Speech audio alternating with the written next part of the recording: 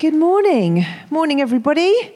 And thanks, Vic and Chris, for starting us off so beautifully. As Vic said, my name is Nick Kimmins, and together with my husband, Chris, we are the senior pastors here at Ashford Vineyard. And we are loving the fact that we get to do life with so many people at the moment that we wouldn't usually get to at this stage on a Sunday morning. So you are so welcome. If you've not tuned in before, then sit back and relax and know that you are part of the family and you are very welcome here. Now, I want to start by giving you a little insight into why I've chosen to speak from a particular part of the Bible this morning. And that's because I think that this little story points to who God is as a father, rather than just being a story. Now, I'm someone who loves my sleep. I am a big fan of sleep. And last weekend, for 3 mornings in a row, I woke up and looked at the clock, and it was 4:52 a.m. Now, I was only awake long enough to notice and then go back to sleep. First night, didn't think anything of it. Second night, didn't really thought, that's a little bit weird. Third morning at 4:52 exactly, I thought something weird's going on. And like every spiritual, mature person out there, I Googled to find out what might be happening. And so I thought God might be wanting to speak to me. And so I Googled Bible 4:52. And then I saw this story that I'm going to speak from today, which I think holds so much gold for the season that we are in at the moment. And I love the fact that God is kind enough to work with us and partner with us in fun ways so that we can hear what he is saying. So before I read the passage, if you've got a Bible at home, it's John 4:52 that you're heading for. And John is one of the books in the Bible that documents Jesus' time on earth and some of the things that he got up to while he was here.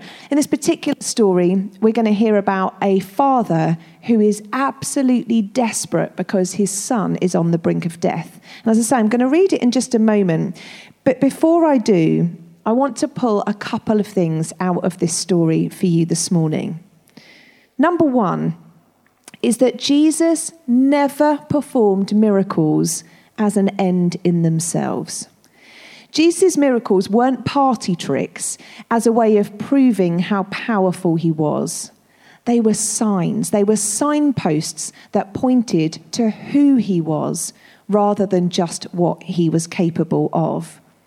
They were God's response to desperately wanting to connect with his children and really pointing towards eternal hope and connection through salvation or being eternally connected with God as Father. The second thing is that taking Jesus at his word, even when we can't see evidence of a miracle, is a very powerful thing. In our culture, it is human nature to say, I'll believe it when I see it. But today I'm going to talk about the power of believing before we see something. So join me now. We're going to read from John chapter 4. It's going to come up in the comments from verse 43. It says, after the 2 days, he left for Galilee. Now Jesus himself had pointed out that a prophet has no honor in his own country. When he arrived in Galilee, the Galileans welcomed him. They had seen all that he'd done in Jerusalem and the Passover festival, for they had also been there. Once more, he visited Cana in Galilee, where he had turned water into wine, and there was a certain royal official whose son lay sick in Capernaum. When this man heard that Jesus had arrived in Galilee from Judea, he went to him and begged him to come and heal his son, who was close to death. Unless you people see signs and wonders, Jesus told him, you will never believe. The royal official said, Sir, come down before my child dies. Go, Jesus replied. Your son will live. The man took Jesus at his word and departed. While he was still on his way, his servants met him with the news that the boy was living. When he inquired as to the time when his son got better, they said to him, yesterday, at 1 p.m, the fever left him. Then the father realized that this was the exact time at which Jesus had said to him, your son will live. So he and his whole household believed. This was the second sign Jesus performed after coming from Judea to Galilee. Now, there's loads and loads that I could pull out of this, but we don't have a lot of time. But I will start by saying this. It does seem at the beginning of this passage to contradict itself. In one breath, Jesus is saying that he is without honor, and then in the next breath, it says that the Galileans welcomed him. And I think what was going on here is that they were welcoming him, but they were welcoming him because of what he could do and was doing, rather than who he was. They were kind of getting their fix on, have you seen this Jesus guy? Watch what he can do, rather than actually honoring him for who he was and who he represented. And this is the point. Signs are always supposed to point to something rather than being something to marvel at in and of themselves. Now, an example, albeit a slightly superficial one, in our life is found in the fact that, as many of you know, the Kimmins family are massive fans of McDonald's. We are in slight grief at the moment that we can't access McDonald's, but we're big fans. But do you know what? In fact, it's a bit of a joke. When we see the golden arches, Chris and I will often say to each other, the sign that says you're welcome. But I don't marvel at the sign. I don't stand looking at the colour scheme of the red and yellow and thinking, I wonder why they came up with that, and isn't it beautiful? The thing that sign points to, for me, is a quarter pounder with cheese, which is unrivaled in the burger world. But also, it points to time with family, sat together, eating affordable food as a bit of a treat together.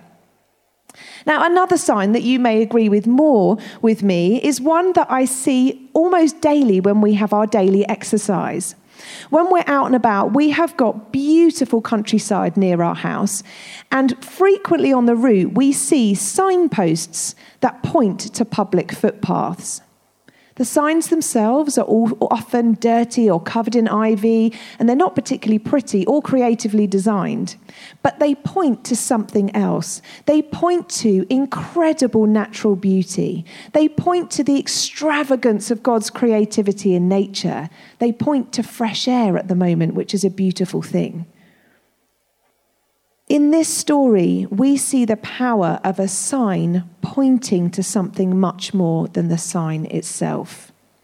And believe me, the sign is incredible. A child on the brink of death that is suddenly fully healed. But as a result, the boy and his whole family believe in the one who performed it. They follow the sign to the one that it points to. The Amplified translation of the Bible says, verse 53, like this: he and his entire household believed and confidently trusted in him as Saviour. Now, for us at the moment, as I've spent time preparing this, I feel like God is inviting us to start looking beyond the signs we're seeing and asking a question of, God, what are you trying to reveal to me about who you are through what I am seeing? And in this season, Vic's just shared some of them. We are seeing many, many stories. We are seeing stories of people getting better when we pray. We're seeing stories of exactly the right amount of food showing up at the food bank when we need it. Coincidences of people texting or calling someone at the very moment they need to speak to somebody. Or stories of money showing up in people's bank accounts unexpectedly at the very moment they are fearing that they won't have enough.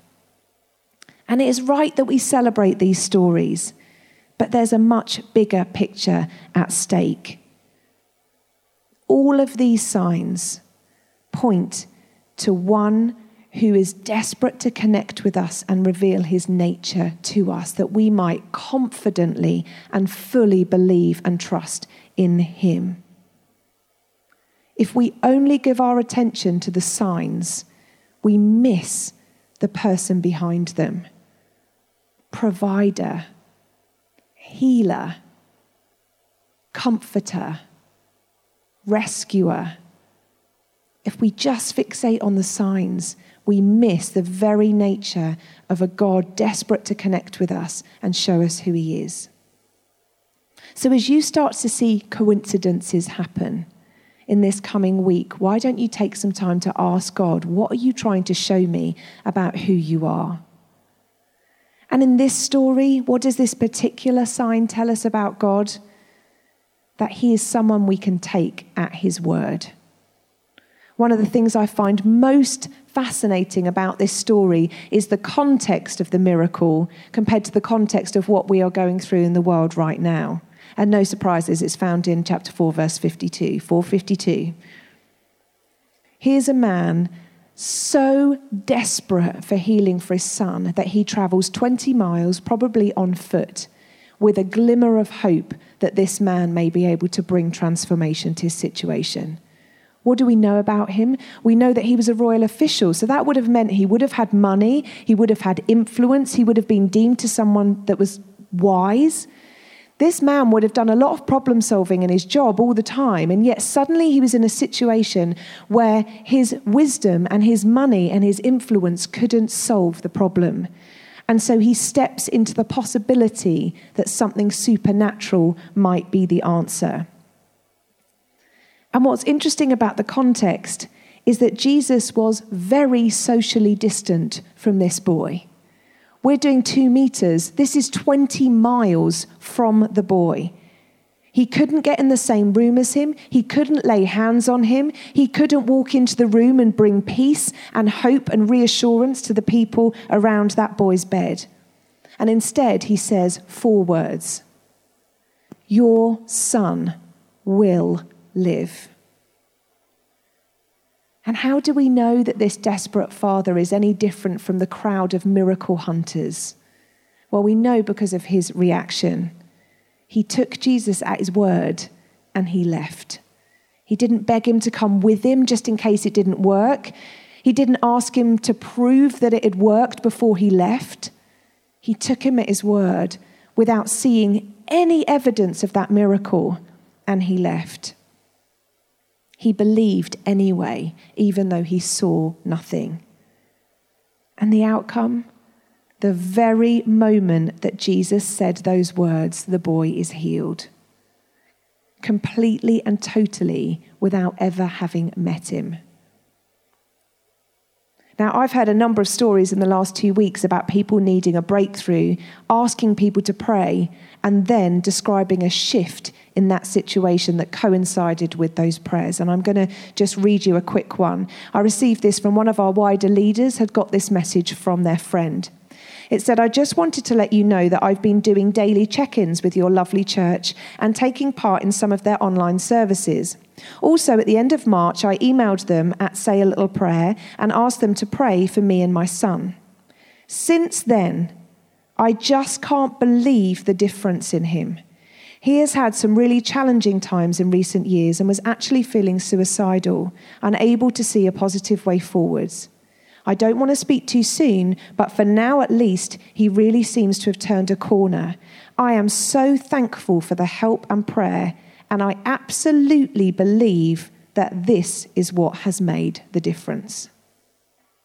So what does it mean for us? Our prayers are powerful and effective. And the biggest lie that the enemy would want to speak over you is that it's pointless to pray because it will make no difference. That is the voice I have on my shoulder every time I pray for a miracle is, really, Nick, you really think this is going to make a difference? Really? It's pointless. It's just going to, what will happen will happen. That is not true. Your prayers are powerful and effective. And when we take Jesus at his word, even before we see any evidence of a miracle or change, powerful breakthroughs can happen. And that is how I would like us to finish today. So wherever you are sat or stood or lay, if you're in bed, I want you to join me, if you feel able to, in starting to speak out and declare miracles into situations that need them.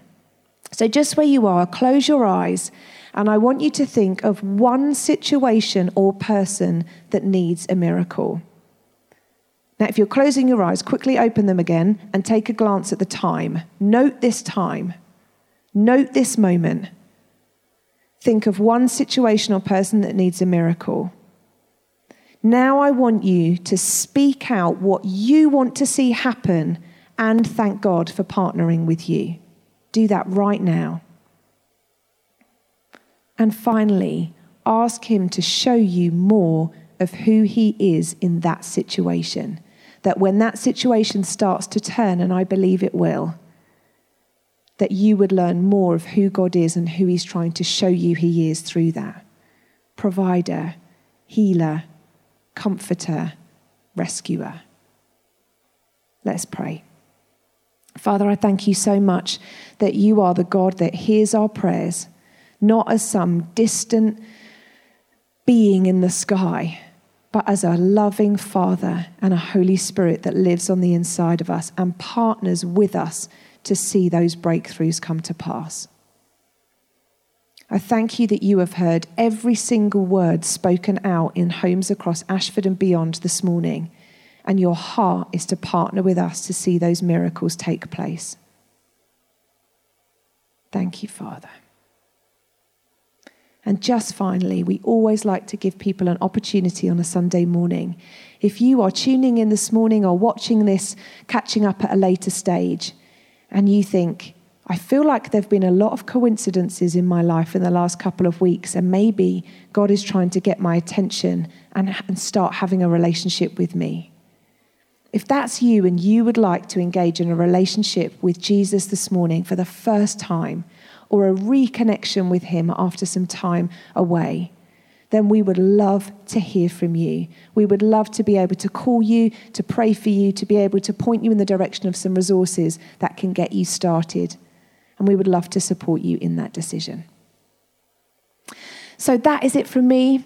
At Ashford Vineyard, we often say that's the best ending you're going to get. We hope you have an incredible rest of your Sunday. Do get in touch if you would like us to pray for anything at all. There's lots of ways you can do that. Join us for things going on during the week. But have a wonderful week where you see the fruit of those prayers you've just prayed start to come to pass. Thanks for listening to our podcast today, and we hope you enjoyed it. For more information, visit ashfordvineyard.org, or maybe drop into something if you're nearby. In the meantime, have a great week and know just how loved you are.